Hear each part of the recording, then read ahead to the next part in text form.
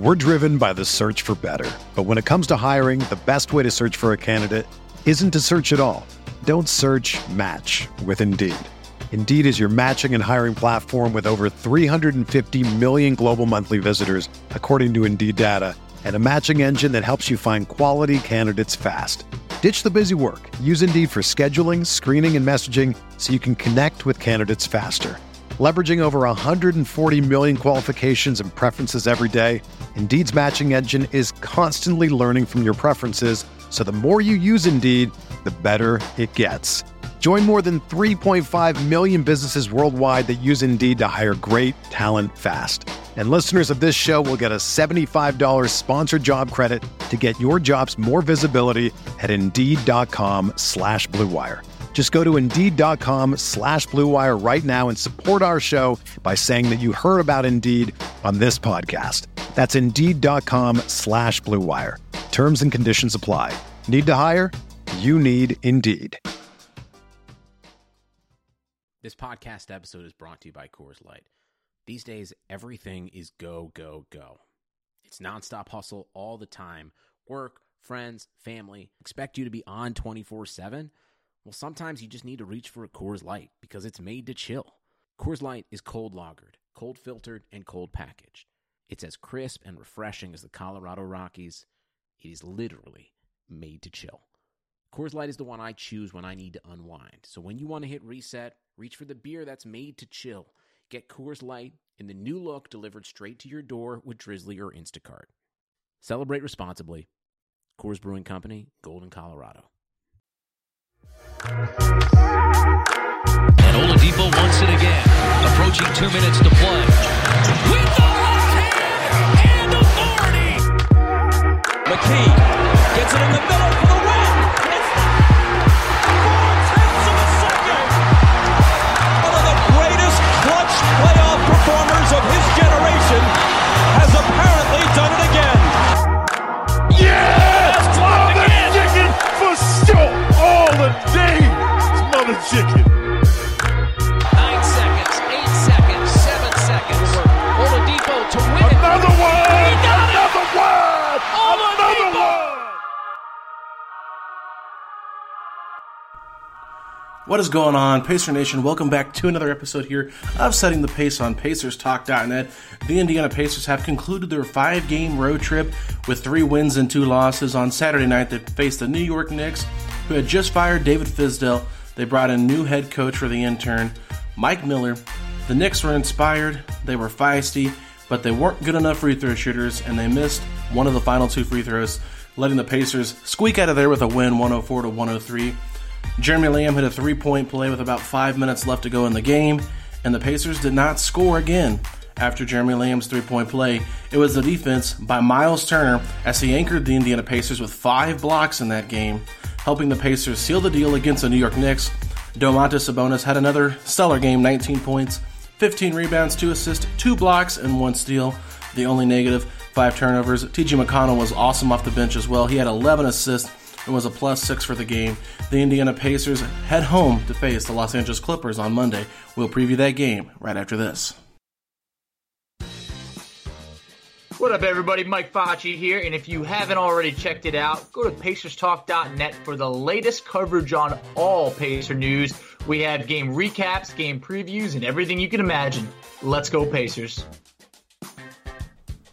So the Indiana Pacers are finally back home after a 5-game road trip, and they will be playing 5 of their next 6 games at Bankers Life Fieldhouse. So if you haven't got your tickets yet, make sure you do that because these are going to be some really fun games, and kicking those games off will be the Los Angeles Clippers making their only appearance at Bankers Life Fieldhouse, and you will get to boo former Indiana Pacer Paul George as he makes his 3rd appearance back at Bankers Life Fieldhouse since requesting a trade. The first 2 obviously were with Oklahoma City. You also get to see Kawhi Leonard. Now there is a possibility that he does not play because of load management. The Clippers are facing the Washington Wizards Sunday night, so I'm recording this Sunday afternoon around 3:30, so that game has not happened yet. So I would expect Kawhi to play against the Pacers, but there is a possibility he could sit out for load management reasons. But with that being said, the Clippers have done pretty good this year. They're 16-7 overall, just 1 game better than the Pacers right now. And they just got beat by the Milwaukee Bucks pretty handily on Friday night, and with this roster that the Clippers have put together, I mean, they're a threat any night to take anybody down. So just looking at who they have, they've got Kawhi Leonard, of course, is averaging 24 points a game, 7.7 rebounds, 5.2 assists, 2 steals a game, and almost 1 block a game. And then you bring Paul George, the other wing, 22 points per game. He's got 6 rebounds, 3 assists, 1 steal. And then off the bench, this is where I think the Pacers are going to really struggle in this game is the bench play. Of course, Lou Williams, 6th man of the year last year. He's putting up 20.7 points a game with 6.2 assists.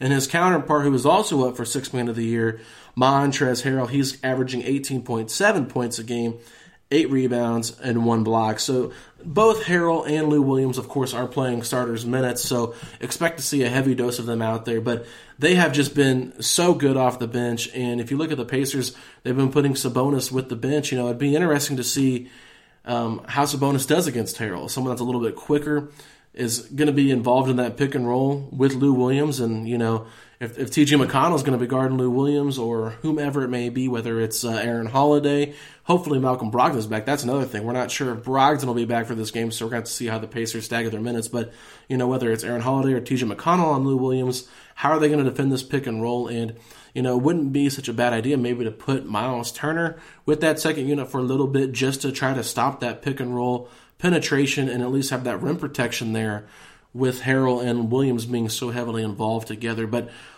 starting-wise, I think this is going to be the biggest matchup for T.J. Warren. He hasn't really had a super strong defender guarding him all season long. Not bad defenders, but good defenders, but nobody as talented defensively as Kawhi Leonard and Paul George. Those are 2 of the top wing defenders in the entire NBA, so having those guys on him is going to be tough. I think T.J. Warren will still put up decent numbers because he's just a bucket getter, but that's going to be a tough matchup for him. And then you got Malcolm Brogdon going up against Patrick Beverley. Say what you want about Patrick Beverley. I'm a huge Pat Beverley guy. I just love the way he plays, and I think that if Aaron Holiday starts, he could be in for a little bit of a rude awakening with Pat Beverley just because, Bev is just who he is, and he's not going to quit. He's a dog, and it might be fun to see Aaron versus Pat, just to see those two go at it. But I think that, Beverly could cause some problems.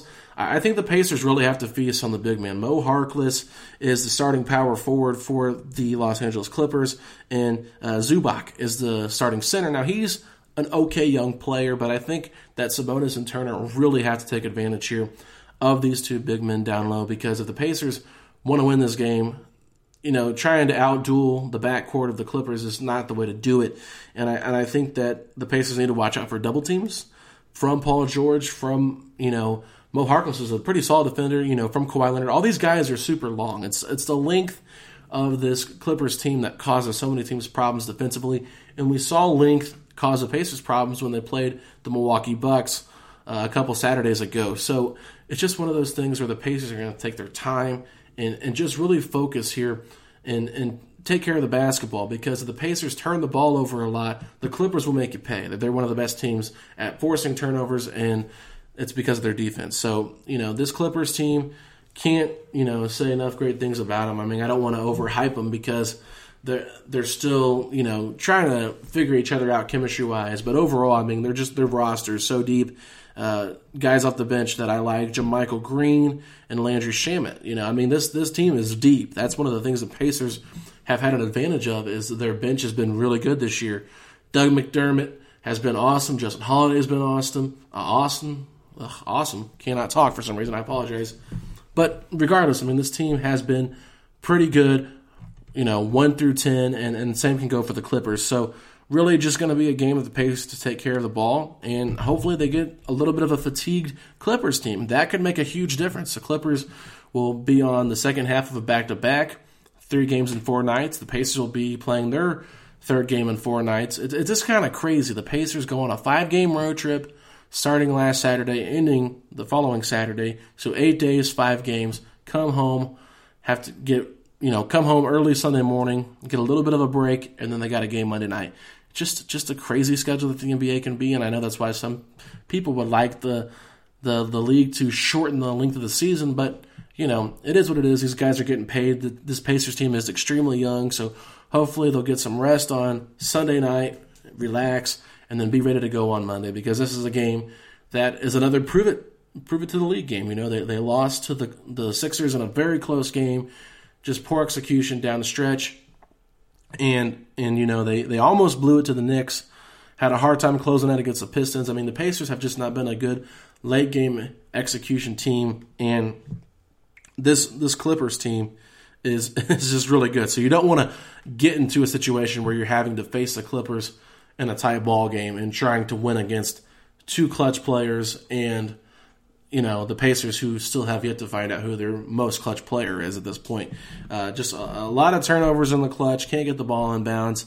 It's just not been pretty for the Pacers, and that's what you're hoping Oladipo can bring to the team, is save them when it's getting close with the game on the line. That's what he does, but still not sure what he's going to do when he gets back. So anyway, guys, I think it really just comes down to taking care of the basketball, you know, not overreacting to how talented this team is, and just playing your game. Just play your games, Pacers, and you'll be fine. Stay competitive. I mean, prove it to the league that you can beat this Clippers team, because yes, you beat the Utah Jazz, but the Utah Jazz have been struggling, and, you know, it is what it is. The Clippers are much better than the Utah Jazz. You know, lose a close game to Philadelphia. You lose a close game to Houston, who is a pretty solid Western Conference team as well, without Malcolm Brogdon and Miles Turner and Jeremy Lamb. So, I mean, you're playing without 3 of your 5 starters. So, you know, it's just another opportunity for the Pacers to prove that they are an elite team, and they need to win some of these games that are coming up. I mean, looking at the rest of their schedule, they've got the Clippers on Monday, they got the Celtics on Wednesday, the Hawks on Friday, the Hornets on Sunday, then they play the Lakers the following Tuesday, and then the Kings to conclude that 5 of their next 6 at home against the Kings. So there's some winnable games in there, and they've been stuck in that 6th seed for a while. The Celtics have 16 wins. That's a game you gotta at least be competitive in, and you know they can win that game. I don't have any doubt they can win that game, and I think they can win that in the interior once again. But it's just one of those things where the Pacers have got to start winning these games at home against better competition to move up in the standings. Because if they continue to play good basketball but not great, then they're going to be stuck starting a playoff series on the road. Now, you might say, well, we're going to get Oladipo back. We'll be fine. Well, that's a good argument, but it would be much better to have a playoff series at home, and possibly 2. I mean, the Raptors are doing great. The Heat are doing great. The Sixers are doing great. I mean, if you look at the standings right now, Milwaukee is 20-3, and they have won 14 straight. They're not getting out of the 1 seed.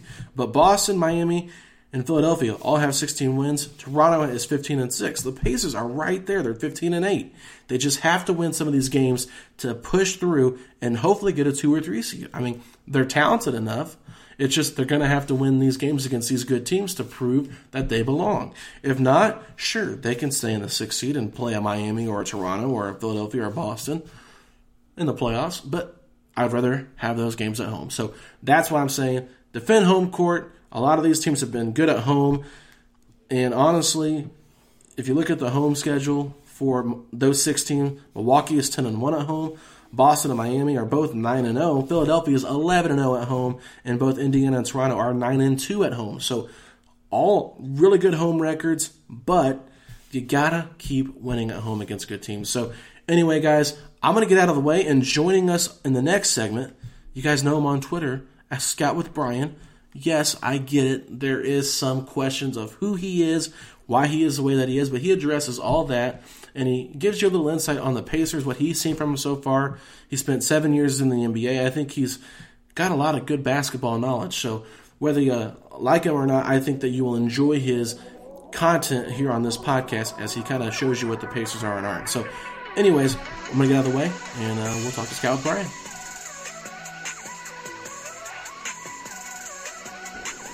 Joining us right now on Setting the Pace, you guys know him on Twitter as Scout with Bryan. It's Bryan Ohringer. Bryan, what's going on, man? Doing good, Alex. How are you? I'm doing excellent, and the Pacers just got off a 5-game road trip with a tight win there against the New York Knicks. What have you been noticing about the Pacers so far this season? You know, I think they're just a really well-coached, scrappy team. I think obviously, missing their best player is is something a lot of guys have to compensate for, but they've done a pretty good job of it. I think Brogdon obviously is having a career year. I think Sabonis has really stepped his game up, and, they have a whole bunch of role players that just kind of, know their job and do what the team needs to win. And I think so far it's been a pretty good formula and has them in a good position to really thrive, when he gets back out there. Now, you did a little piece on Domantas Sabonis that you posted on YouTube, and I would like for you just to kind of recap that piece. That way you don't give out all the information and people can go check it out, but just kind of a breakdown of what you were showing on that video. So, yeah, I really took a look at the whole team, actually. It's just a video kind of showing, what their identity is, how they've been able to still be successful, even without Vic. And, yeah, Sabonis is a big part of that. I showcase, what a phenomenal passer he is, how good of a mid-range shooter, what a good screen setter he is, how he can still play in the post and bang and do some of the old school stuff.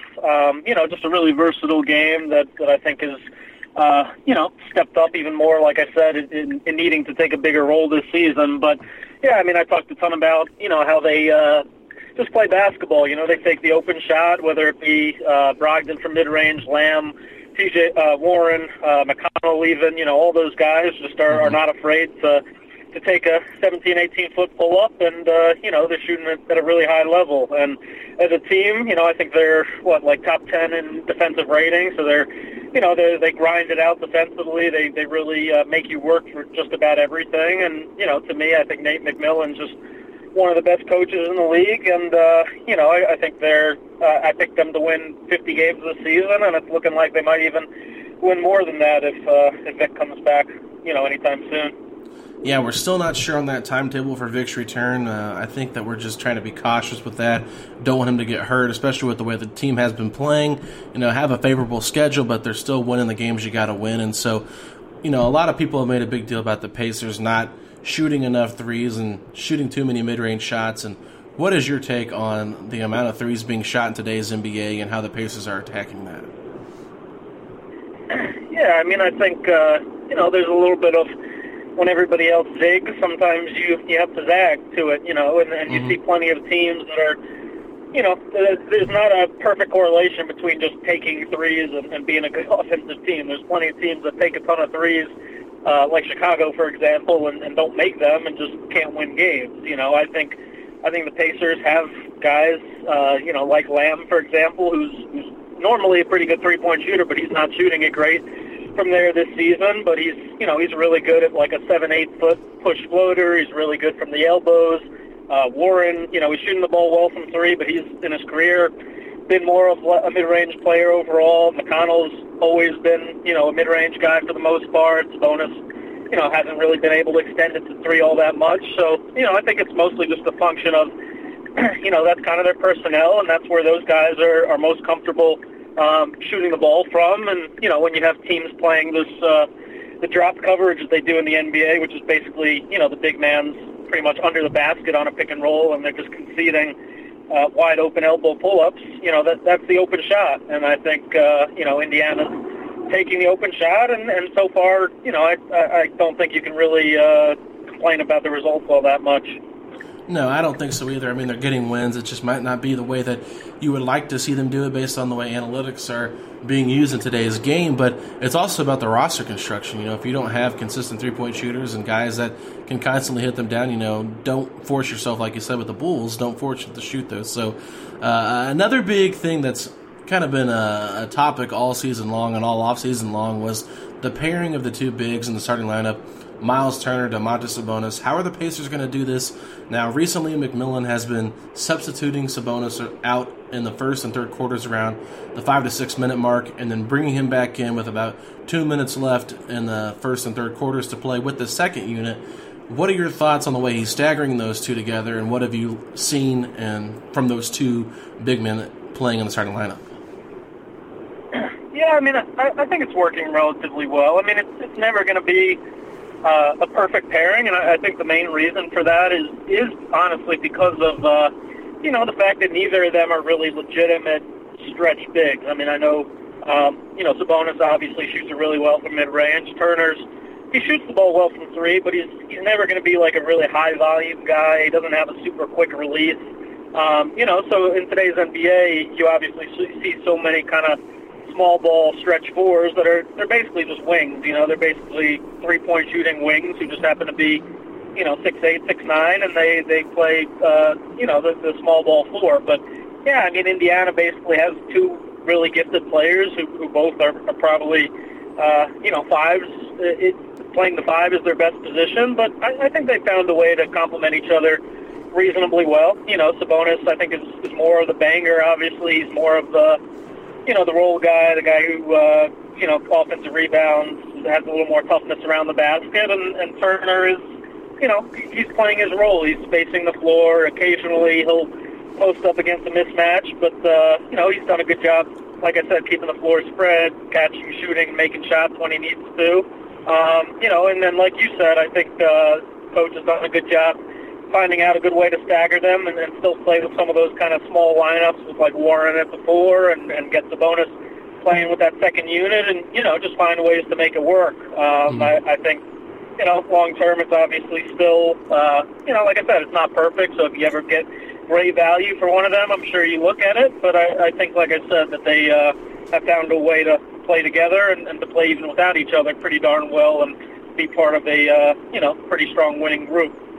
Right, and I think we saw last night the importance of Miles Turner with his defensive presence there, keeping the Knicks, really. I think he had 3 or 4 block shots there in the last little stretch, or at least he had some contests down there, where he basically forced the Knicks to miss, and it was a crazy game on Saturday night. But the one thing that a lot of fans are saying is that Miles Turner is not being used properly, not getting enough looks, not being able to really get into an offensive rhythm, while Sabonis is pretty much involved in every offensive action when he's out there on the court. Do you think that the Pacers could maybe try to split that up a little bit more and get Miles more involved in the pick and roll and the pick and pop situation? Or do you think that the way that McMillan is using him is the best way for this team to succeed?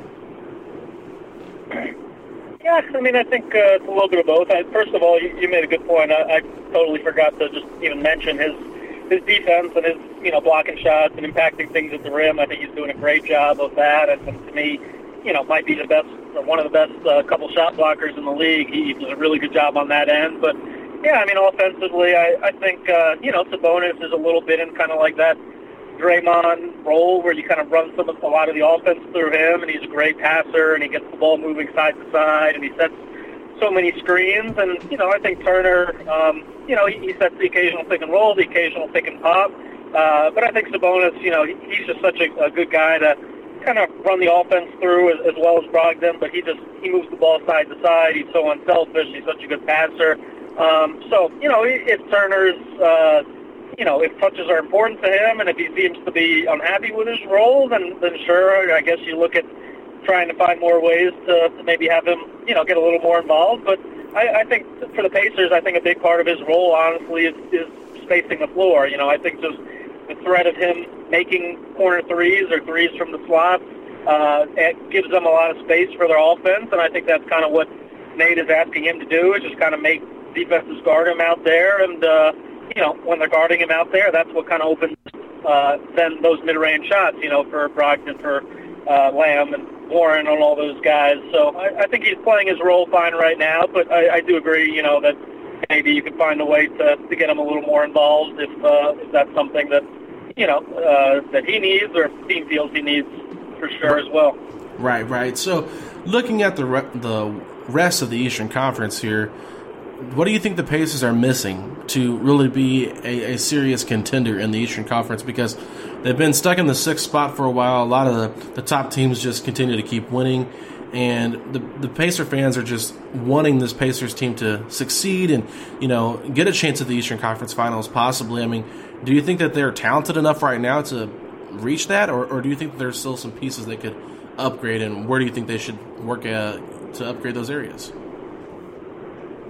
Yeah, well, I think, right now, I think, to me, they're kind of the definition of a really gritty, fun team to watch that could compete for 50 wins, but is missing a superstar. And, once hopefully Vic comes back, I mean, he's proven he can kind of be that guy for you all. So I think, if you look at it realistically, if he comes back and is even close to 90% of himself or 80% of himself or whatever, then I think they're in really good shape. I think they're, able to compete with anybody in the East. And to me, I think it's Milwaukee, and then everybody else, I think, is I'm a big believer in Boston and Miami and Indiana, and, Toronto's really stunned a lot of people, but they're still obviously an elite level team.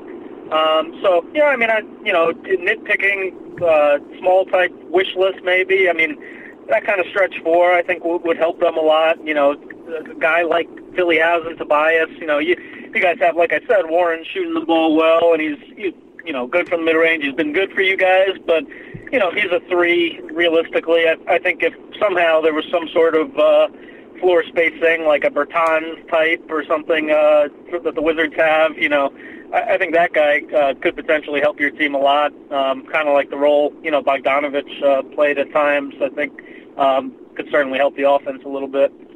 Yeah, now Bertans would be an interesting piece to go after, especially with Washington kind of having the season they're having, below average season, just because they're just injured and their roster's not very good. But, there's guys out there definitely the Pacers could, use, and I agree, we've been talking about it on this podcast for a while, is they never really got a power forward. I mean, their best power forward on the roster right now is TJ Leaf. I mean, and he's not even in the rotation, so they don't really have a power forward.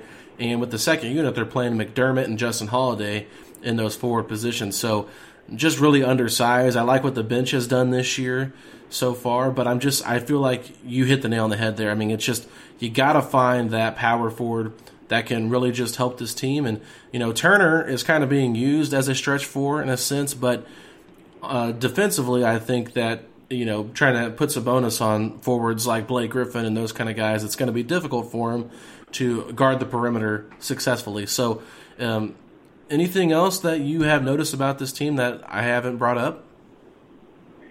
I think we hit on most. Aaron Holiday's pretty darn good. I got to give him a little credit. I mean, he's going to be a heck of a third or whatever point guard when Vic comes back. He can play. He's a good shooter, good mid-range player, crafty. Like you mentioned, Holiday obviously makes threes off the bench. That's the nice thing, I think, that you guys have guys who can make threes, and is why you're one of the top 3 or so percentage three-point teams in the league. It's just not super high volume, because they're bench players, or they're guys that just don't take a ton. But Holiday's done a great job. I mean, McDermott, I think, is I mentioned in my video, he comes in and just runs off a million pin downs, and you can run plays for him, and just kind of gives you an added wrinkle to the offense if things aren't really going well for everybody else. So, no, I think they do a lot of different things well. Brogdon is, him averaging almost 8 assists, I think, is incredible to me, the leap he's made, and how well he's passed the ball playing out of the pick and roll. It's a fun team to watch, and I really do think that, when Vic comes back, to me, I think they're right there at the top of the East. Well, that's exciting, and I guess there is one person I wanted to ask you about, because he's not getting a ton of playing time, but that is the rookie, Goga Bitadze. I wanted to get your thoughts on him. I don't know if you scouted him or looked at his tape when the draft was going on, and what you thought of him before entering this season, but a lot of Pacer fans are excited about his potential and his future. Do you think there's anything there with Goga from what you've seen so far? Yeah, I like him. I didn't actually. It's funny. I didn't watch any of him pre-draft or know anything about him. But from the few 5 or so Pacers games that I watched, I was impressed with him. I think he sets really good screens. He's a big body. Obviously, he's got good touch around the rim. Good floaters, good little jump hook. You can make he's got range to like 18, 20 feet. I think he makes a few kind of picking pops to the elbows, a little bit like Sabonis. I like what I've seen. He's obviously got that size and, a little bit of that Euro flair to the game in terms of, just being a high IQ player and good passer. And, still really, really early, obviously, but he certainly looks like he could be a solid, rotational big going forward. Yeah, and I think that's the thing with him. There's a lot of potential there. I think, his development, playing overseas, playing with men since he was pretty much 15 years old. I mean, he's been around good basketball players for a long time, and I think one thing I've noticed, he's done a good job of not getting into silly foul trouble for a young big man. Even though he only plays a few minutes a game right now, he's doing a much better job of trying to play straight up defense without, getting into big men like you can as a rookie. You know how that is. So last thing, I don't want to keep touching on the Pacers here, but my last thing for you is a personal question. So, your Twitter account is very alive and kicking, and there's a lot of stuff that goes on your Twitter account where you get people coming at you. You're calling people out. So what drives you to call out people? What drives you to get fiery on Twitter and have all these little Twitter feuds with these bloggers, I guess you could say, on Twitter? Yeah, I mean, I think I've just tried to be real and authentic, and my personality, I mean, the way I play basketball, the way I coach basketball, I'm a little bit fiery. I mean, I worked for Gary Williams and Randy Whitman, who was a Bob Knight disciple, and Gary was a legendary college yeller. So I inherited a little bit of that from them. I think I'm a little bit fiery as a person, obviously, but I think in general, you followed me long enough that I think there is just a lot of nonsense out there. A lot of the kind of big names on Twitter don't really have the credentials or don't really understand the game well enough to analyze it and take shots at NBA coaches and do the things they do. And I've just tried to kind of speak my mind and provide a new perspective. So at the end of the day, I mean, it is Twitter. It's not real life. I mean, I've been happy to hop on any podcast and have conversations, even with people that I've feuded with. So it's never personal. I don't hate anybody. We're not going to get in the streets and start fighting or anything. But yeah, I mean, I just tried to kind of provide a little bit of a coach's perspective, somebody that was on the inside, and it's nothing against bloggers in general. There's plenty of great bloggers. There's plenty of great writers, but there are bad ones, and I just haven't really shied away from calling out some of the nonsense that's been out there. So, well, I like that you keep it real, man. I'm glad we haven't got into it yet. I'm sure maybe that might come someday if I say something stupid. But anyway, Bryan, I really appreciate it. You guys can follow Bryan on @ScoutWithBryan on Twitter, and where else can we find you at?